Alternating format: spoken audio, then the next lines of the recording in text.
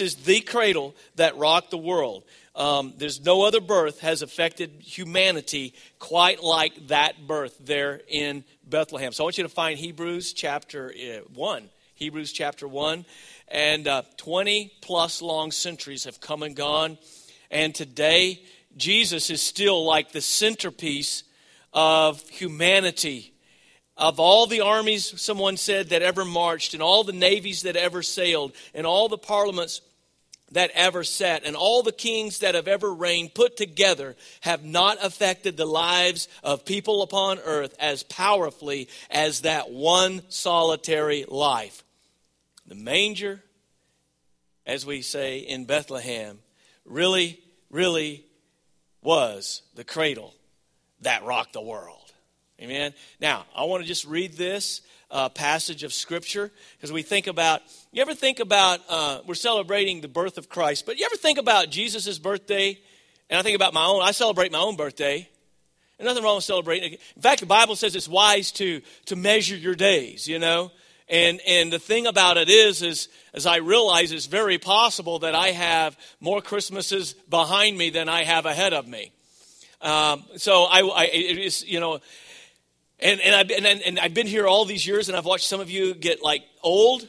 And I've watched myself. I look in the mirror every day, and I realize that time is moving so fast. And so it's important to measure our days and to think about that. So, but I've also thought how silly it would be for me to celebrate my birthday if I didn't also have his to celebrate. Because if Jesus hadn't been born into the world and to come and to redeem us, I wouldn't have any reason to celebrate another year. By the way, it's not my birthday. You missed that one already. It happened a few months ago. But anyway, I mean, think about it. Without Jesus' birthday, it would be pointless to celebrate mine because otherwise, what would I be celebrating? The fact that I'm 1 year closer to death? Huh? Think about it, huh? But now because of Jesus, I can celebrate my birthday even more because of his birthday, because what it means is I'm 1 year closer to glory. Huh? Amen. Amen. Okay. Yeah. Hebrews chapter 1, verse 1, he says, God, who at various times and in various ways spoke in time past to the fathers, that's all the people who went before us, by the prophets, has in these last days spoken to us by his Son, whom he has appointed heir of all things, through whom also he made the worlds, who, being the brightness of his glory and the express image of his person, and upholding all things by the word of his power, when he had by himself purged our sins, sat down at the right hand of the majesty on high, having become so much better than the angels, as he has by inheritance obtained a more excellent name than they. His name is the name that's above all names. See, the whole picture is this, though. This time of year, people really enjoy Christmas. People who don't know the Lord, people who really don't think about any other time, but they enjoy Christmas, and they love the baby Jesus. I mean, it's a whole different story when it comes to resurrection time, right? And Easter. It's a little different feel. But the baby Jesus seems so harmless. You know, it's like the family that came to town to see the nativity scene, and their 5-year-old broke loose and ran all the way up to it. Well, you're not supposed to go up there, but the little 5-year-old ran all the way up there, and he says, you know, Johnny, get back here. What are you doing? Said, well, it's just as I thought, Mom. Said, what? Baby Jesus, the same size he was last year. You know, he hadn't grown up any. And for a lot of people, that's the way they kind of do it. But listen, I want to tell you that Jesus came and he was laid in a manger, which we have these cozy little scenes. A manger is a feeding trough, right? That the King of Kings, the Creator, came into the world, and there was no place that they could go except with the animals. He came in a lowly, humble way. But I got to tell you, that manger today is empty. He didn't stay in the manger. Okay? Are you following me on this now? The cross is also empty. Now, I know there are some churches that they have the crucifix and Jesus on the cross. Why? You know, the cross, he's not on the cross. He was on the cross, but he finished the work on the cross. The manger's empty. The cross is empty. And you know what else? The grave is empty as well. Because he rose again victorious to give us new life. He conquered sin. He conquered death for every one of us. And it's Jesus Christ that makes Christianity, it makes the gospel different than all the religions of the world. I don't know what people are so afraid of, because the gospel means what? Good news. Who couldn't use some good news today? It's good news. I don't know why we always get so negative and we get so, you know, this is good news. This is something we ought to be excited about. We ought to be excited to share with people. But Christianity stands alone when it comes to this. All the other religions, as we've said before, involve things that you do to try to work your way up.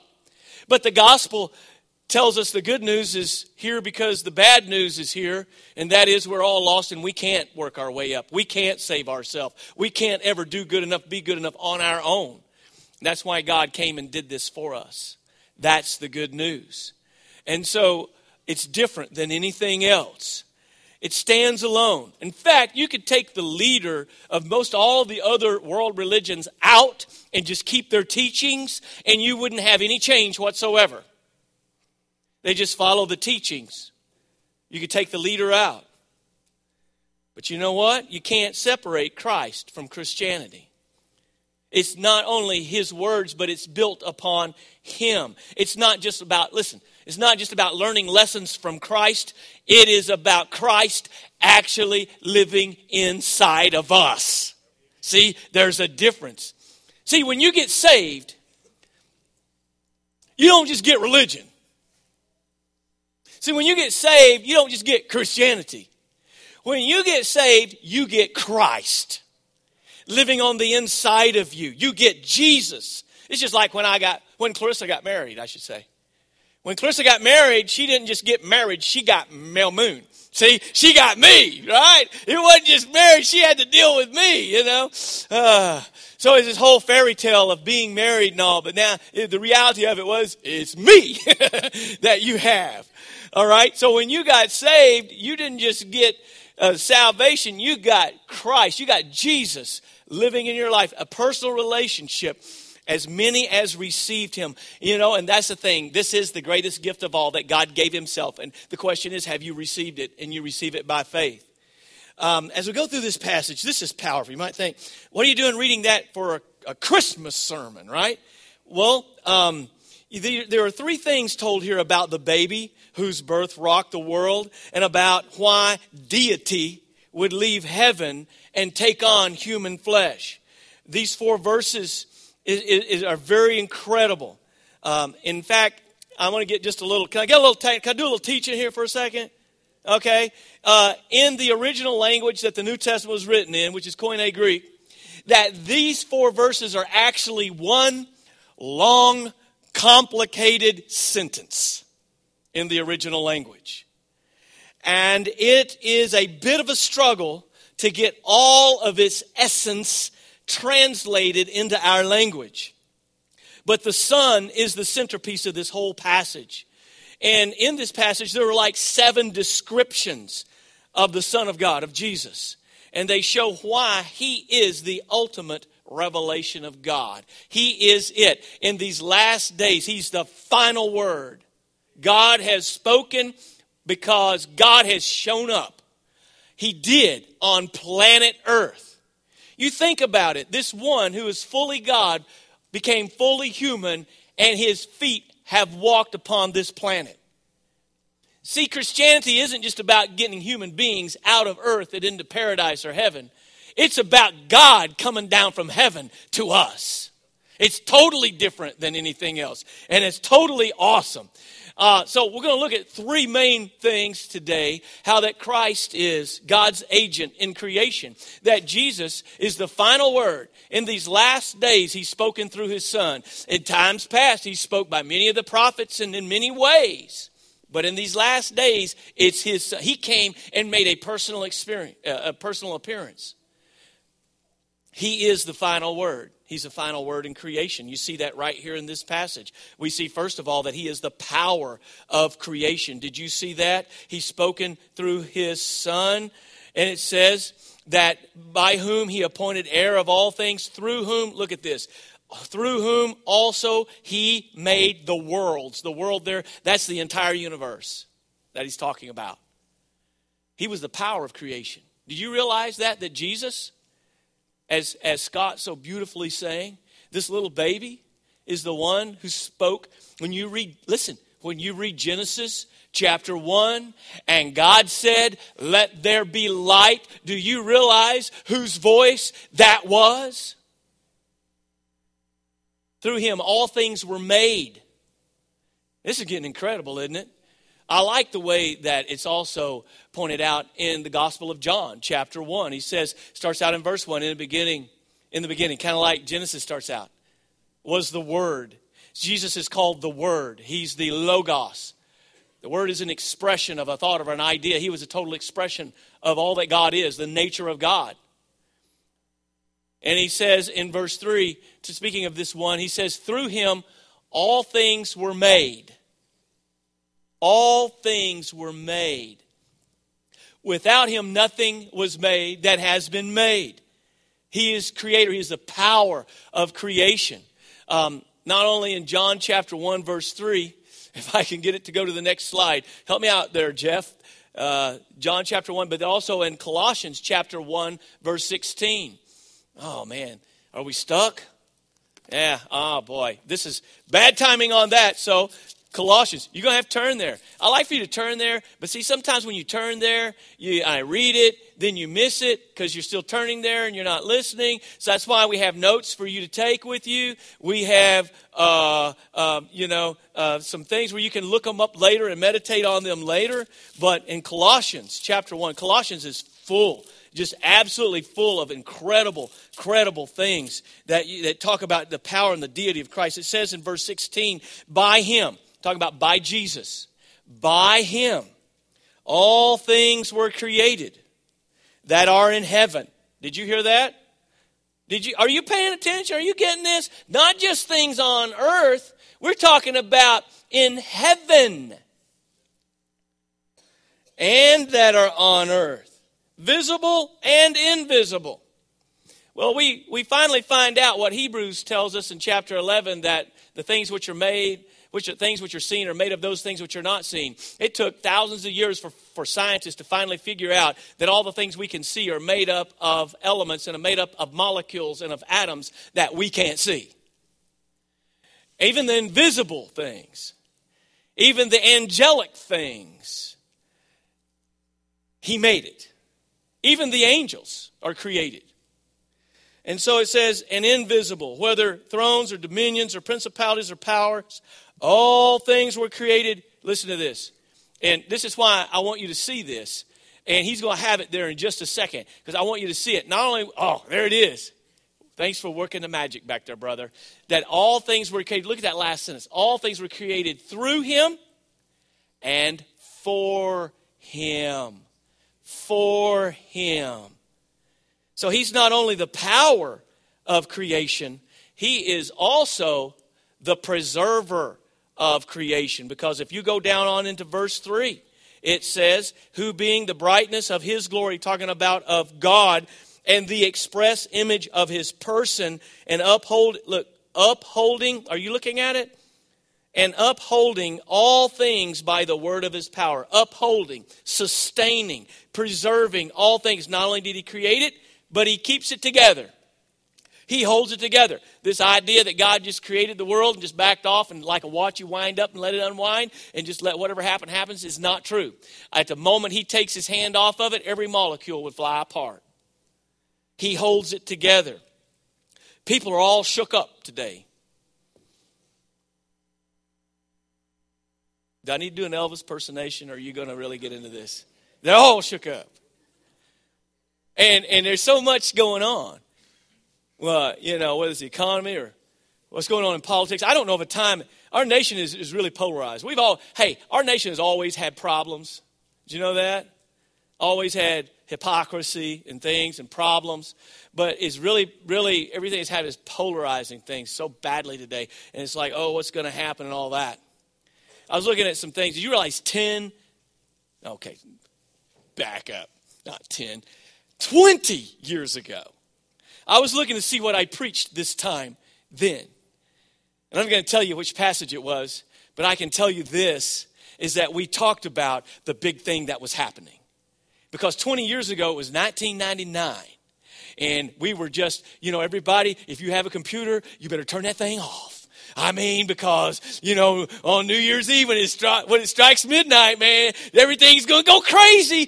People buying food and maybe some of you haven't. You still haven't eaten all that stuff yet that you stored up for 1999 for Y2K. And then guess what happened? Nothing happened. Nothing happened.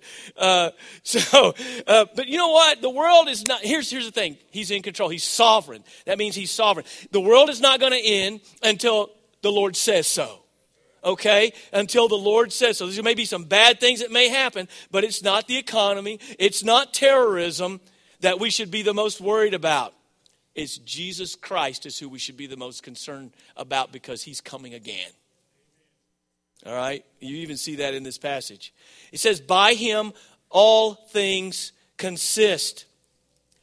In Colossians, this is the next verse from what we read a while ago. In Colossians 1, verse 17, it says, and he is before all things. He is not only before as that he precedes, but his rank is higher than all things. That word before means first in number and in power. He is before all things, and in him all things consist. Do you hear that? That's saying the same thing. It's in him that all things exist. He is the glue that holds it all together. Notice the difference between mankind and nature. Nature doesn't have a choice about whether Christ is going to hold it together. But people have a choice. So if Christ is at the center of your life, it's no wonder it's flying apart. Yeah. This is a reason why nations are coming apart. Kingdoms are coming apart. Economies are coming apart.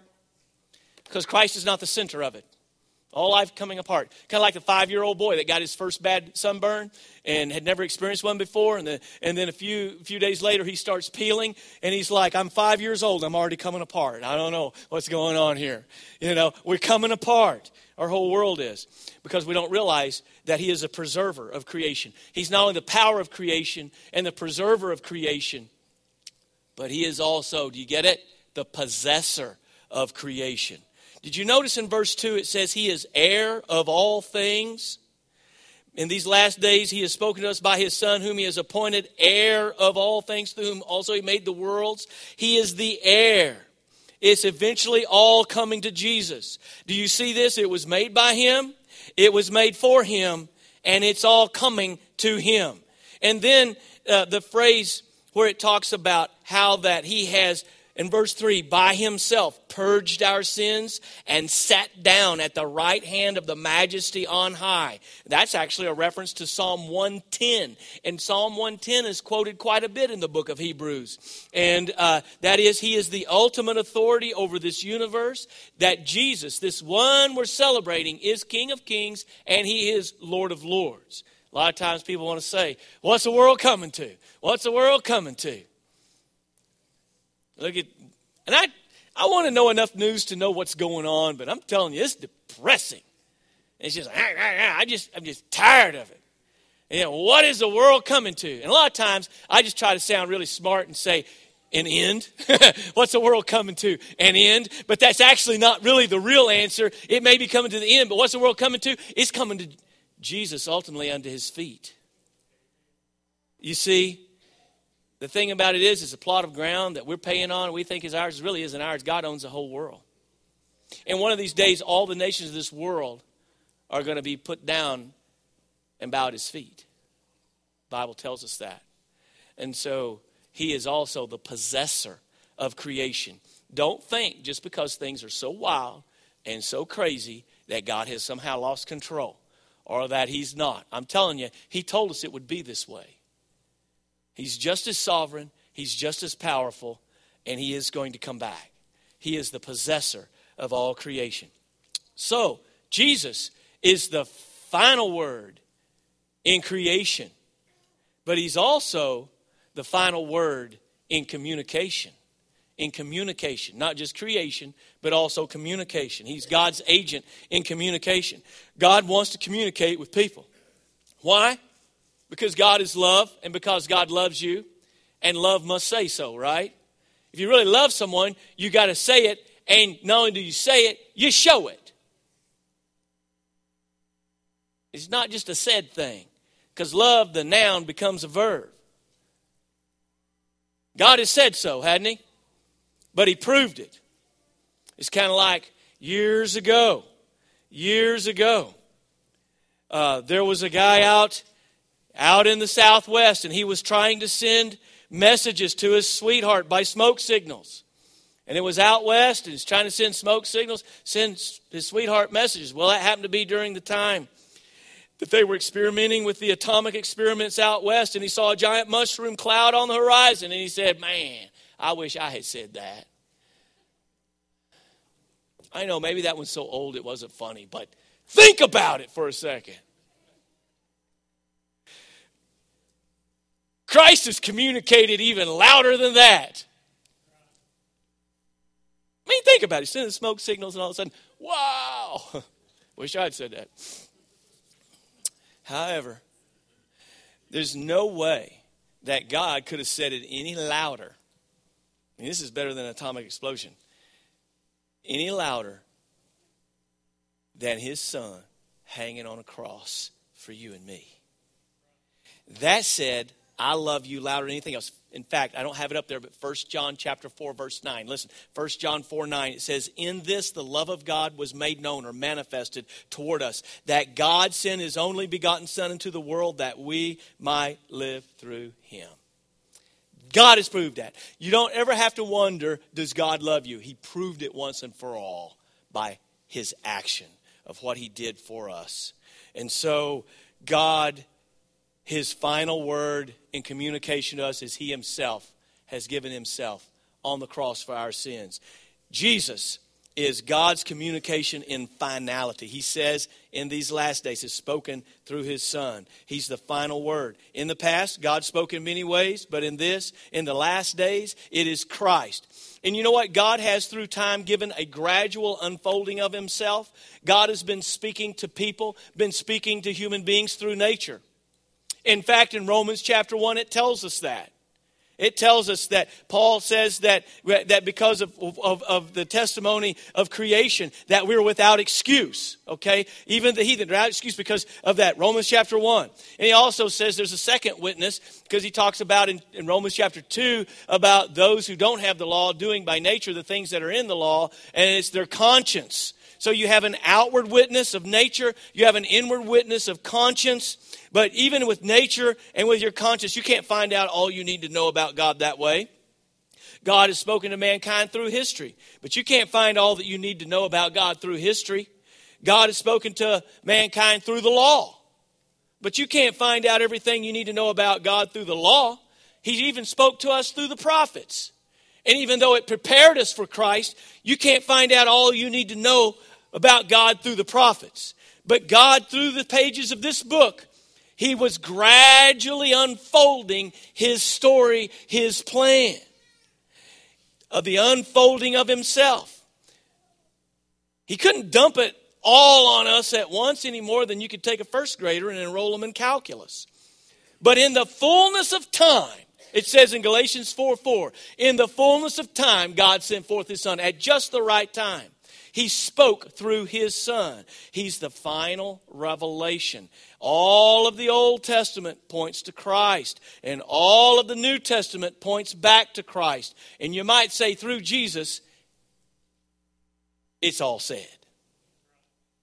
Does God have anything to say to you today? Yes, he does. Jesus Christ. And who he really is. You don't have to look any further. It's like the kid that had been taking guitar lessons, trying to learn a song, and all of a sudden, come in and listen, he's just hitting one note, boing, boing, boing, over and over and over and over again. It just to the point it irritates his mom and says, what is the deal? Why are you just playing that one note? He said, because I found it. I found it, you know. And so when you find Jesus, there's no need to keep looking for something else, right? We're just going to stop right there because we have found him. And he is God's communication in finality to us. He's also not only God's communication in finality, he is God's full revelation, full communication, full communication. Did you notice in verse 3 it says about Jesus, he's the brightness of his glory and the express image of his person. Brightness means outshining. He's the outshining of God, shining out. God's light sent into the world. Hey, what's worse than a child being afraid of the dark? I can tell you, it's an adult who's afraid of the light. And there are a lot of adults who are afraid of the light. Why are they afraid of the light? John 3:19 tells us that they preferred darkness rather than light because their own deeds were evil, and they don't want their evil deeds exposed by the light, and repent of those and trust in God. That's what John 3:19 tells us. The same reason why some people can't find the light is the same reason a thief can't ever seem to find a policeman, right? You see what I'm saying? In Christ dwells all the fullness of deity. In Christ, in bodily form, dwells all the fullness. Listen how Paul puts it in Colossians chapter 2, verse 9. Speaking of Jesus, it says, "For in him dwells all the fullness of the Godhead," that's deity, bodily, in bodily form. That while he was here, he was completely human, but he was still completely God as well. Now, as you try to fathom this, when it says he is the express image of his person, he's talking about God, of the nature of God. Even though they're distinct persons, yet Jesus is the perfect expression of who God is. In essence, they are one. In essence, they are one. He is the exact, and that word express image is a word from which we get the English word caricature from. He is the stamped image of who God is, of all that God is. That's him. The outshining of his glory, the express image of who he is. Colossians, he says, in Christ dwells all the fullness of the Godhead or of deity in bodily form. All is all. He wasn't just part God. He wasn't just sent by God. He is God. All is all. Full is full. I don't know. It's just, that's powerful when you think of who it is we worship, of who it is that came, of who it is that died for our sins. So you don't have to know and understand everything. I mean, we're thinking about how God exists, one God, one essence, yet three persons, Father, Son, Holy Spirit. I mean, I'm glad we've got a God that boggles my mind. I'm glad that I can't logically and naturally explain everything about him, because if I could, he wouldn't be much of a God. You don't have to understand everything, but you don't have to. How about this? Can I say it this way? You giving me permission? I don't have to understand everything about God. I just need to know God. You can know him without understanding everything about him, because I got news for you. Throughout all eternity, we're not going to understand everything about him because he's so vast. He is infinite. There is no end to the depths of his wisdom and awesomeness. And throughout all eternity, we're going to continue to learn new depths of how awesome and how wise and how glorious he is. And it will never, ever end. We'll never get to the bottom of how awesome God is throughout all of forever. But you can still know him. And what I need to know about God, the Bible tells me, I can find in Jesus Christ. That he came down in a way that we could identify with, and connect with. God's master plan. He is God's agent in communication, the final word. But he's not only God's full communication, God's final communication, he is God's fleshly communication. He is God's communication in the flesh. In John chapter 1, verse 14, I'm going to put this verse up there. Speaking of Jesus, who is the Word became flesh and dwelt among us. Do you hear that? In the beginning was the Word, the same one that created all things. Later on in that chapter, he says, and the Word became flesh. And we beheld his glory, the glory as of the only begotten of the Father, full of grace and truth. If I'm going to have the truth, I'm going to need the grace. Amen. Think about it. The infinite. You know what infinite means? It means never ending. Listen now. I'm telling you, this is good. I'm preaching ahead of you now. I think I'm preaching better than you're listening. You got to listen. The infinite became an infant. He is Emmanuel. That means God with us. He's the agent of communication. He is the way the invisible God becomes visible.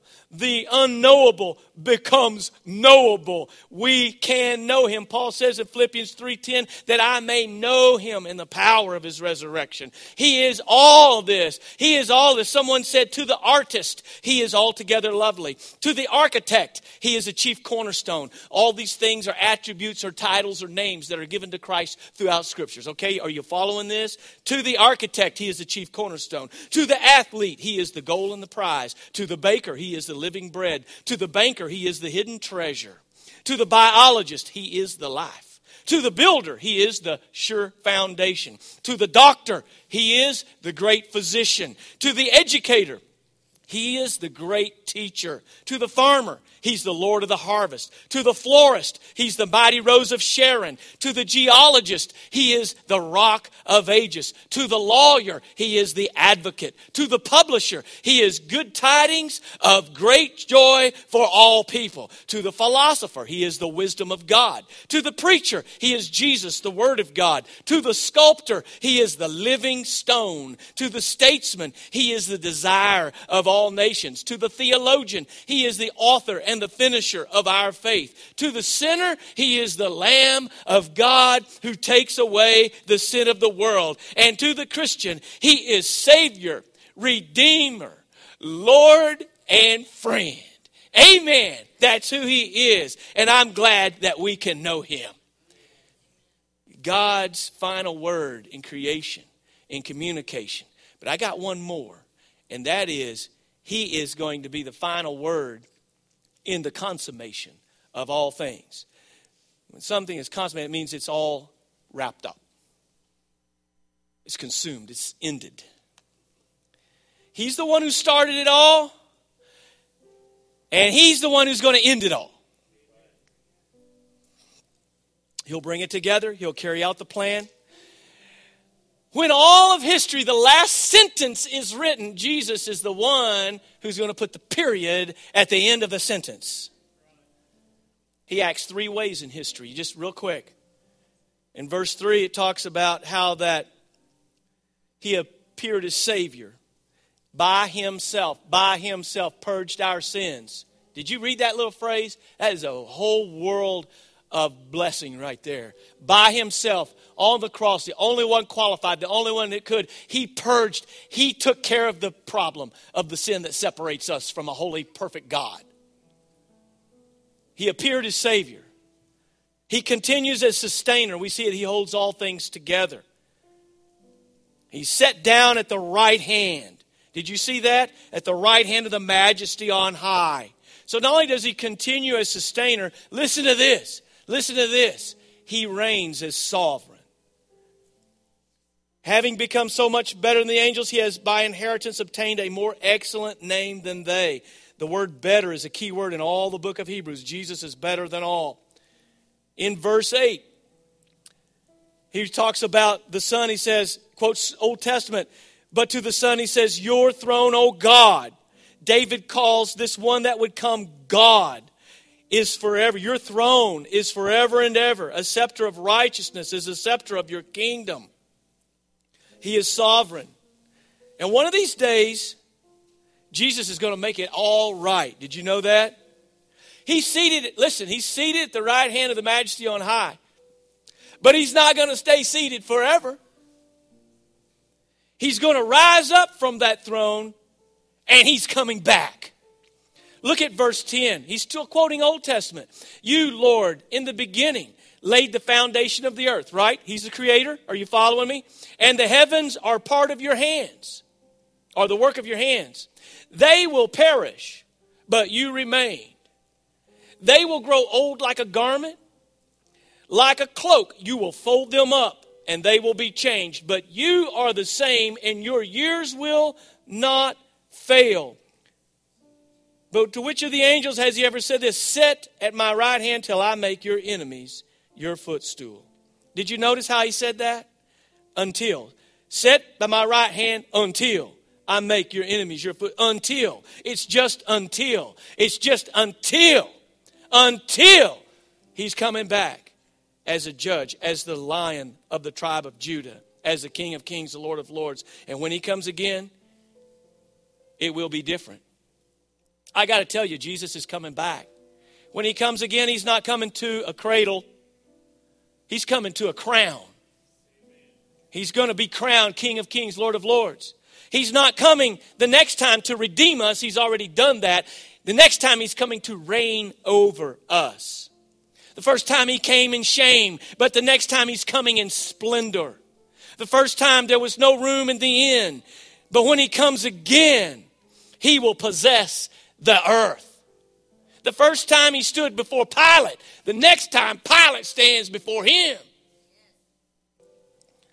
The first time he was wrapped in swaddling clothes and laid in a manger, and those little dimpled baby feet were there on the straw.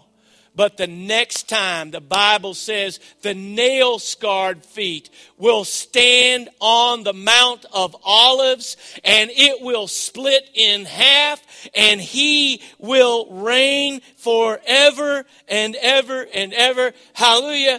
Amen. No one else died to save us. No one else lives within us. No one else intercedes for us. No one else is coming again but King Jesus. He is prophet, priest, and king. As prophet, he's God's communication. As priest, he is God's sacrifice. And as king, he is coming again. Now, the first time he came, it was prophesied. And even wise men from afar, who studied the scriptures and knew some of the teachings of Daniel, probably, they knew when he came. Likewise, the second coming of Christ is also prophesied. And wise men and women today know that we are living in the last days. And the wisest thing any of us can do is get ready. Because the fullness of the time once again will come. And once again, I'm telling you the truth. He's going to come back and he's going to rock this world. I want that to be the greatest day of my life. Will you pray with me?